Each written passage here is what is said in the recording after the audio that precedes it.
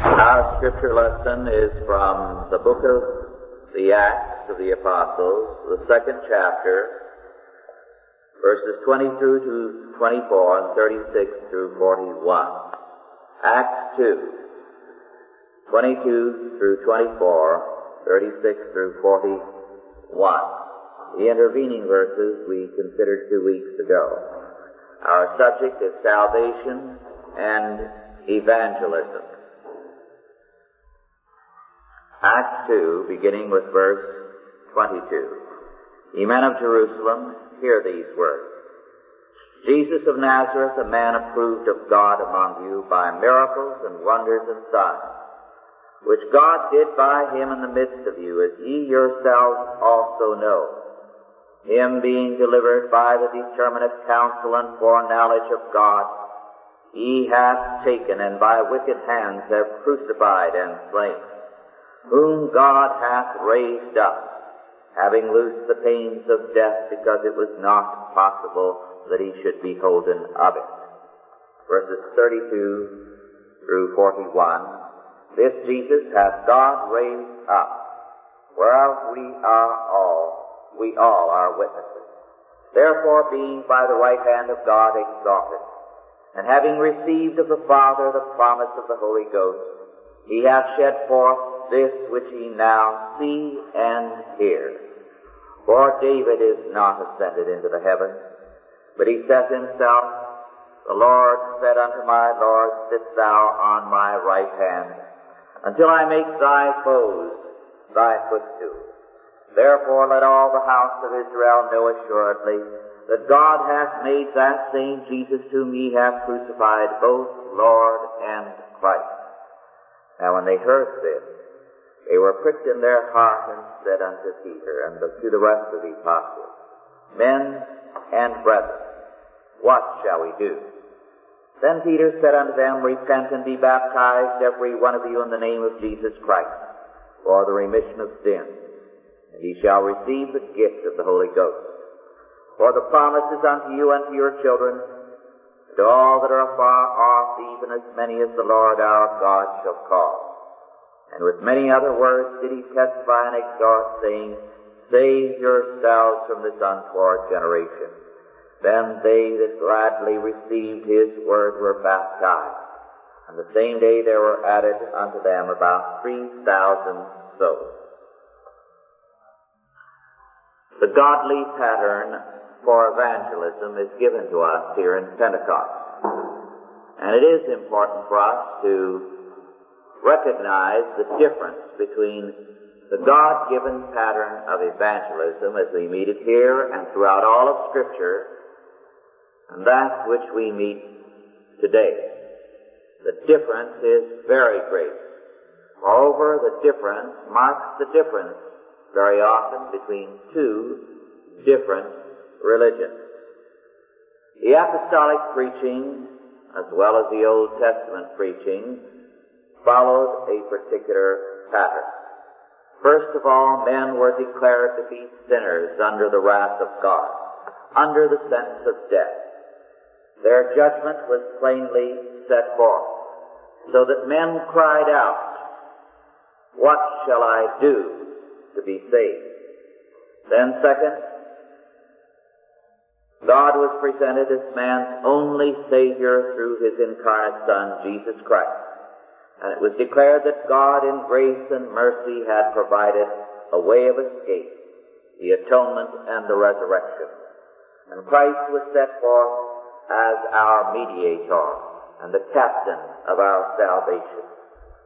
And third, it was declared that salvation meant indeed the release of a condemned man, but release into a new life, into baptism into Christ and his kingdom, into obedience to his law, into fellowship with his saints in the church, the communion with God through Christ, and much, much more. Evangelism then and now is thus diametrically opposed.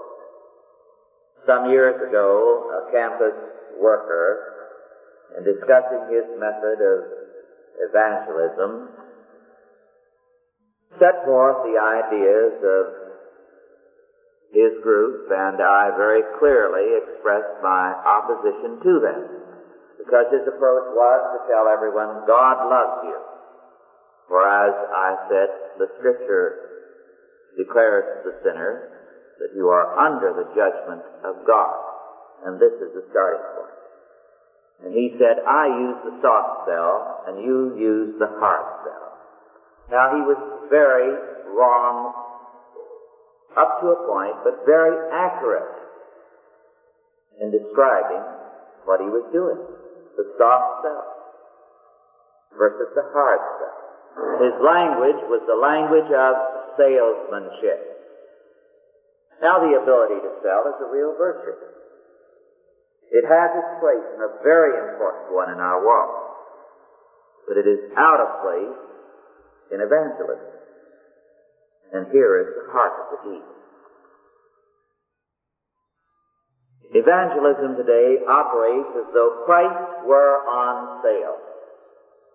As though Christ were a commodity to be appraised by the buyer, who is the sovereign man. But Christ is not merchandise to be presented to a sovereign buyer as though he were a possible asset for the wise shopper. Merchandising appeals to the buyer. It works to bring him into a favorable mood and to present him the values of his purchase. It soft settles the problem sometimes, or the liabilities, but basically it tries to say, this that I want to sell to you is good for you, buy it. It will be an asset to you, to your home, to your life, to your future. Now, when we are shopping, this is what we want, good salesmanship. In shopping, we are the key. We are the deciding person. And therefore, the appeal should be salesmanship. It should commend something to us as an asset to us, as something useful and worthwhile. But the blasphemy of modern evangelism is that it is salesmanship. The buyer is told that he needs Christ for a richer and a happier life. Therefore, buy Christ. Sign up. Get the best deal possible through Jesus Christ. The best insurance possible. Sign up for life and eternity. You are sovereign. You choose or refuse the Christ that is offered by modern evangelism. This is blasphemy. Because true evangelism is very different. It is more like a warrant for arrest on a death penalty offense. This is precisely the nature of the preaching throughout Scripture. This is why men cried out, what must I do to be saved? The declaration of God's Word to sinners was, you have sinned against the sovereign God, you deserve death. But at the same time, it offered a gift from the sovereign. True evangelism, therefore, does not sell to a sovereign buyer. It indicts on the part of a sovereign God, and it offers sovereign grace. To accept the indictment is to admit the justice of the death penalty, and to sue for pardon, and to receive grace, and to obey the word of the sovereign God.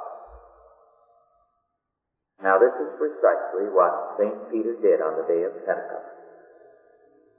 As we read his sermon then, we see he began by an insistence on the sovereignty of God, on his determinate counsel and foreknowledge. And God's determinate counsel and foreknowledge are so great, St. Peter said, that they were behind and governed and ruled even in their sin, whereby they crucified Christ. and yet they are responsible, and the death penalty stands against them. Thus St. Peter plainly set forth not only the sovereignty of God, but the responsibility for sin. And the sinner must see himself, not merely as a sinner, because sin is not in a vacuum, nor merely as a sinner against man or against himself, but first of all as a sinner before God and against God. And this St. Peter plainly does in his sermon on Pentecost. But the sovereign power and wisdom of God are so great, he declares, that it uses man's sin to redound to the glory of God.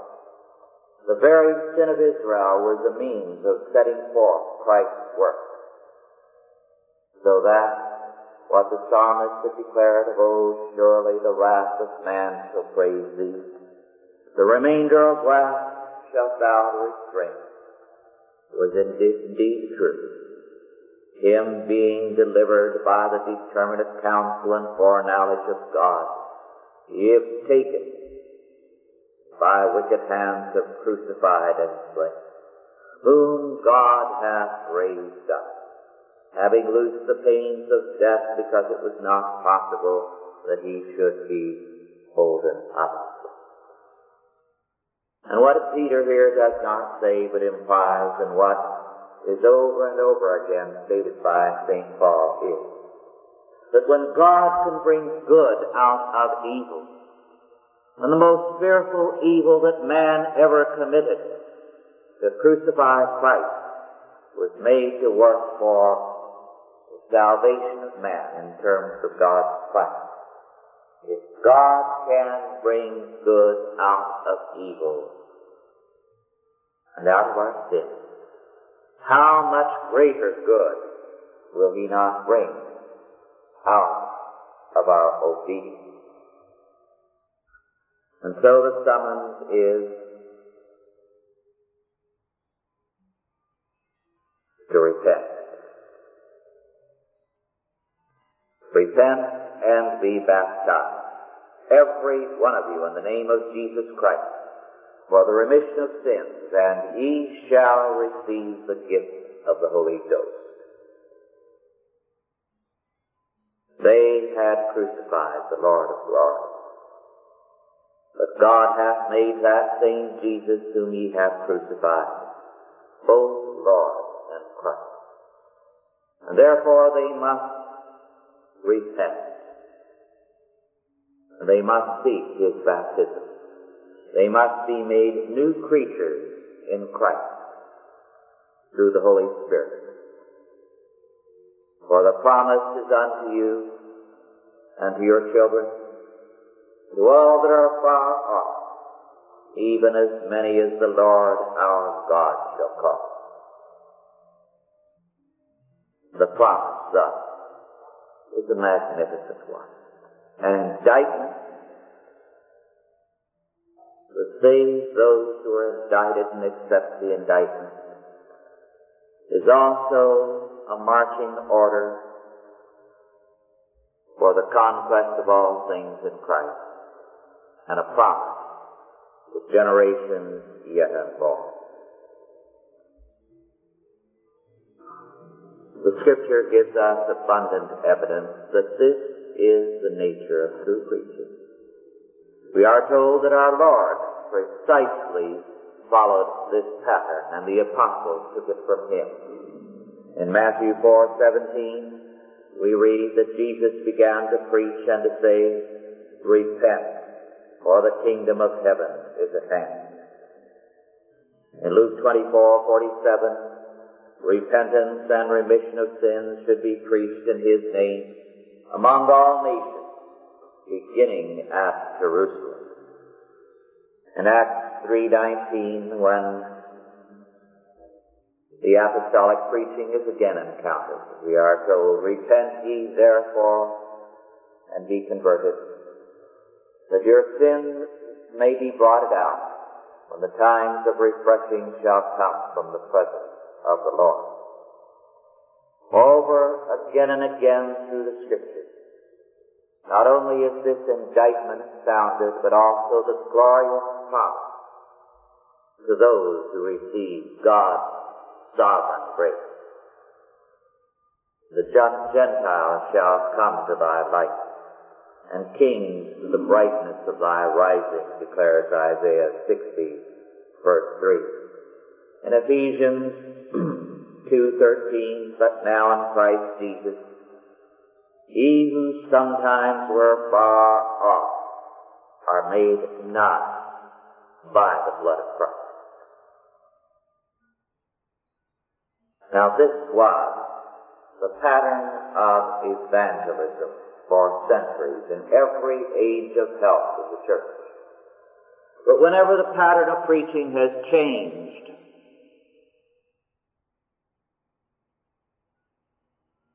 and when evangelists have acted as though men were sovereign and were shopping around and Christ were offered to him to buy, as though here's a good asset, not an indictment. The end result has been, while tens of thousands have been responding to that kind of appeal, the church has declined, the nation has declined, and the world has declined. There was no lack of evangelism in the latter part of the Middle Ages. There was probably more than there had been earlier, and yet the medieval civilization collapsed because the evangelism was faulty, because it was selling Christ rather than indicting sinners and offering them sovereign grace. The same thing happened in the last century. There was a tremendous burst of evangelism, more than before. But that new evangelism was of this variety, selling Christ, and the result was a decline. It would be easy to cite passages from the evangelism of a century and more ago to point out what was happening and how it destroyed Christianity in this country. But to cite one, and this is not as bad as others, because some are so bad as to be blasphemous, and I would hesitate to read some of the preaching that has taken place among evangelists in the last century, because I find it too upsetting. But this is one that Frederick Law Olmsted quoted, published in 1860 and representing his travels in the 1850s. This happened to be in the South.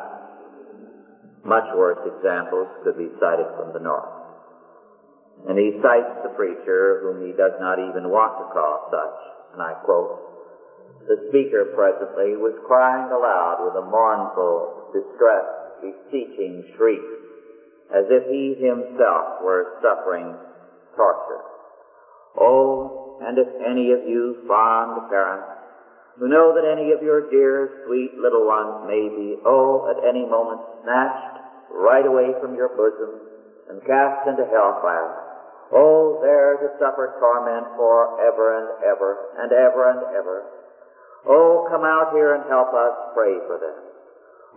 Any of you wives that has got an unconverted husband that won't go along with you to eternal glory, but is set upon being separated from you, and taking up his bed in hell, I call upon you, if you love him, now to come out here and join us in praying for him. If there be a husband here whose wife is still in the bond of iniquity, etc., through a long category. Olmsted goes on to say the whole point of it was to buy fire insurance for yourself and to urge then all your loved ones to get fire insurance. And that was the entire content of the sermon. Nothing more. Think how much better your life will be if that was the gist of it. Of course, my life will be better if I have $10,000 more in the bank than I have, which is nothing. Of course, my life will be better if someone gives me this and that and the other thing. And of course, it's very appealing if an evangelist offers me and anyone else all these marvels if I only buy Christ. And so, there's no problem with such evangelism. More people ostensibly were saved in this country from the middle of the last century to the present than ever before, and a larger percentage. And the country has gone downhill. And what was once a Christian nation is today a humanistic nation. Because not Christ, but man is sovereign in such evangelism. And people who feel they've made a good buy are going around happy on their road to destruction. They've made a good buy, but happy. Sometimes, let it be said by way of conclusion, preaching of this kind does save people in spite of the preacher. St. Paul made that point. He called attention to the fact that there were some who were preaching Christ, who were unconverted, who were dishonest, who were contemptible. He expressed gratitude that in spite of these people, their preaching at times did convert many. But he did not say this was any reason, therefore, to approve of the wolves who were preaching. He still condemned them. Today, the great and crying need is for godly evangelism. Evangelism in which sovereign grace is presented because the preacher believes in the sovereign God. Nothing else will please the Lord. Let us pray. Almighty God, our Heavenly Father, we give thanks unto Thee that Thou art sovereign. And we pray that in Thy sovereign mercy and grace, Thou wouldst be merciful to this generation.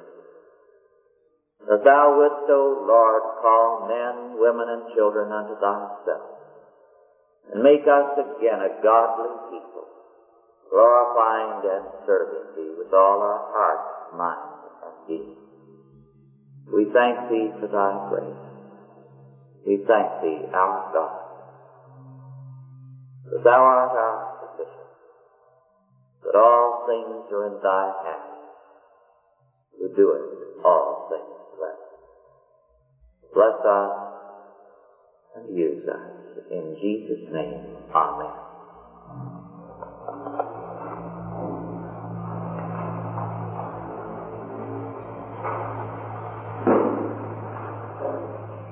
Are there any questions now, first of all, on our lesson?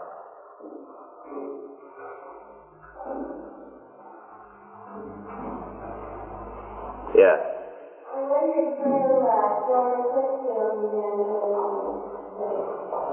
Whitfield definitely stressed sovereign grace, emphatically. And of course, this was the thing that divided him from many, and led to a growing split between himself and Wesley. And Wesley was closer to Whitfield than he is to his successors today. But Whitfield was emphatic in his insistence on sovereign grace.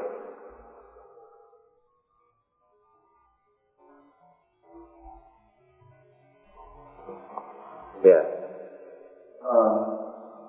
Do you think it's any worth, if you see somebody just for a short time and you have contact with them very much, to present the gospel, and what short presentation of the gospel would you use, where they're sure that you know what you're talking about? Yeah. Well, St. Peter here gives a very short one. He makes it clear that men are sinners, his hearers are sinners. They are under the indictment of God, and they must accept the sovereign grace of the sovereign God. And what we need to, however we do it, is to emphasize to the modern that his idea that he is sovereign, that he is the Lord, that he is the ultimate judge in every sphere, is wrong. We have to hit hard at that and then present God's indictment and grace. I find talking to people that, say, well, believe on Christ. Imagine that a lot of people say, well, I believe in him. Everything he says, they say, I believe in him, I believe in him. And then you know that they're not saved, they don't have the first idea about it. Yes. And, they'll say, well, I believe, that's for me, but, you can be saved in the Buddhist or Mohammedan and anything like that.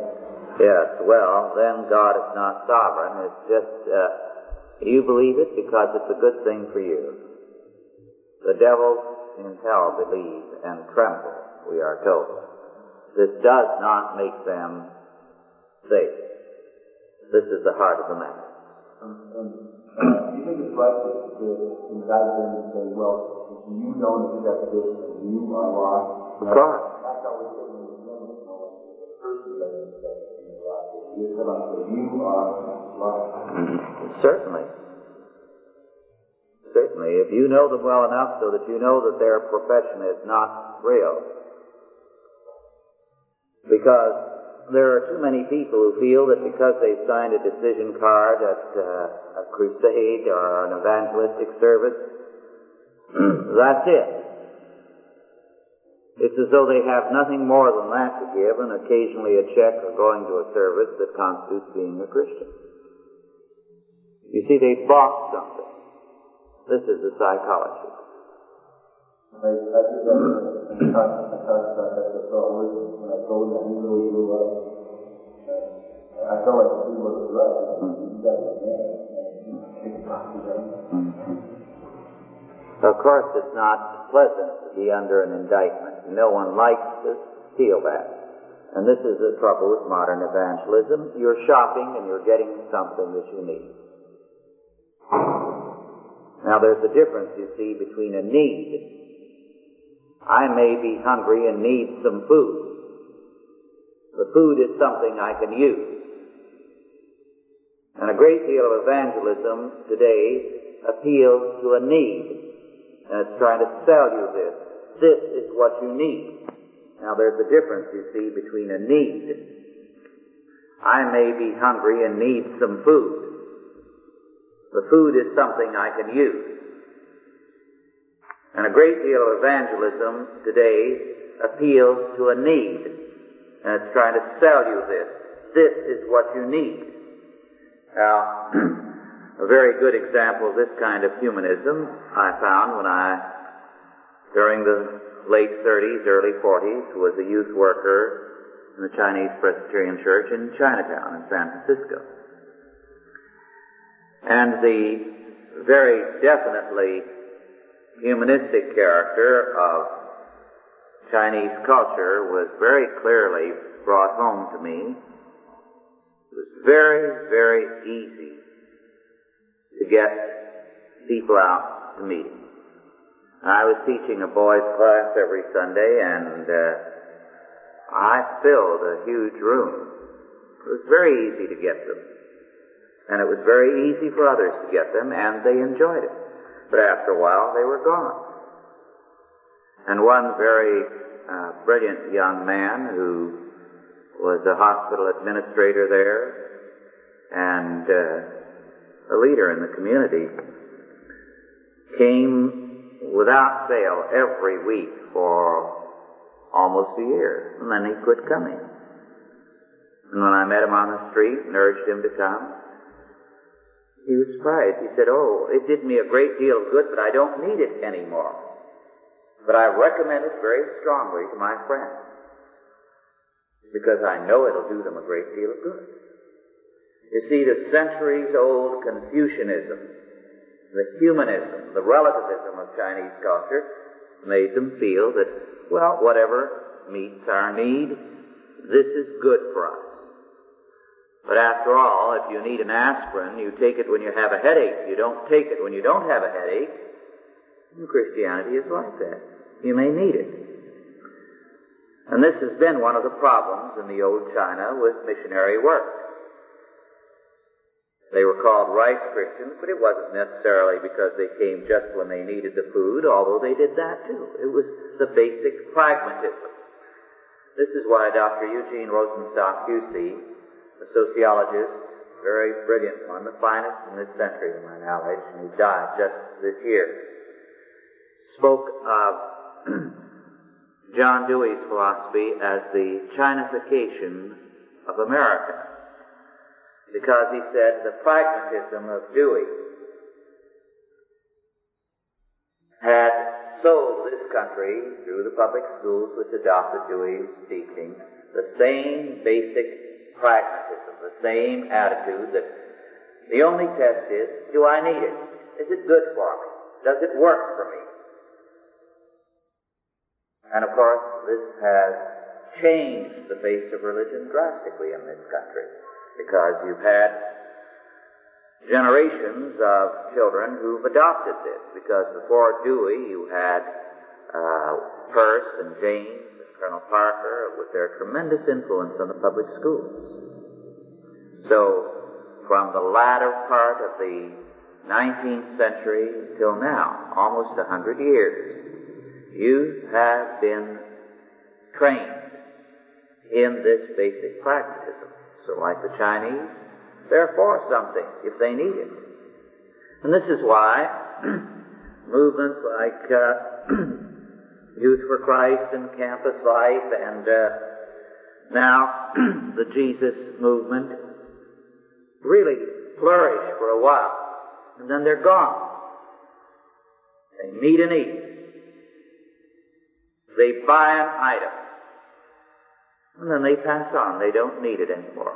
I've encountered people who, much younger than myself, bought evangelism of one sort or another when they were in school or on campus at the university. And I'll laugh about it, how they went overboard on it, and I'll say it was good for me. Didn't hurt me any, and I needed it then. And that's it. The Chinification of America. Now this is why I believe that God in His wisdom has brought communism to Red China. This is why when the communists took over, I told many of my friends that obviously this was the purpose of God, His eternal counsel, to shatter them out of an almost 2,000-year history of this radical relativism and pragmatism, a radical humanism. Ours is deep. But I suspect that the growing monetary crisis and some of the disasters that will come out of that will simply serve the same purpose here, to shatter us out of that humanistic thing that says all things, including God and Christ, are there for us to use when we need them. Yes. So, what was the name of the sociologist? Eugene, E-U-G-E-N, no final E. And then his last name is two names hyphenated, Rosenstock, capital R-O-S-E-N-S-T-O-C-K dash, capital H-U-E-S-S-Y. Oh, there will be a reference in the June Chalcedon report to his great work, Out of Revolution, the autobiography of Western Man. I'm quite sure I have a reference to it. But I believe that book is still in print. It was first written in 1938. It's one of the most important of this century. And its thesis is that modern man has been in revolution for some time, revolting against Christ and seeking to go back to Adam, that is, to the natural man, denying the supernatural man, denying that man must meet a law beyond himself, and saying that man as he is, whatever he chooses to be, is his own law and standard. Now he traces the history of this through the centuries and its proliferation in our day. It's a very important work, about 1,400 pages.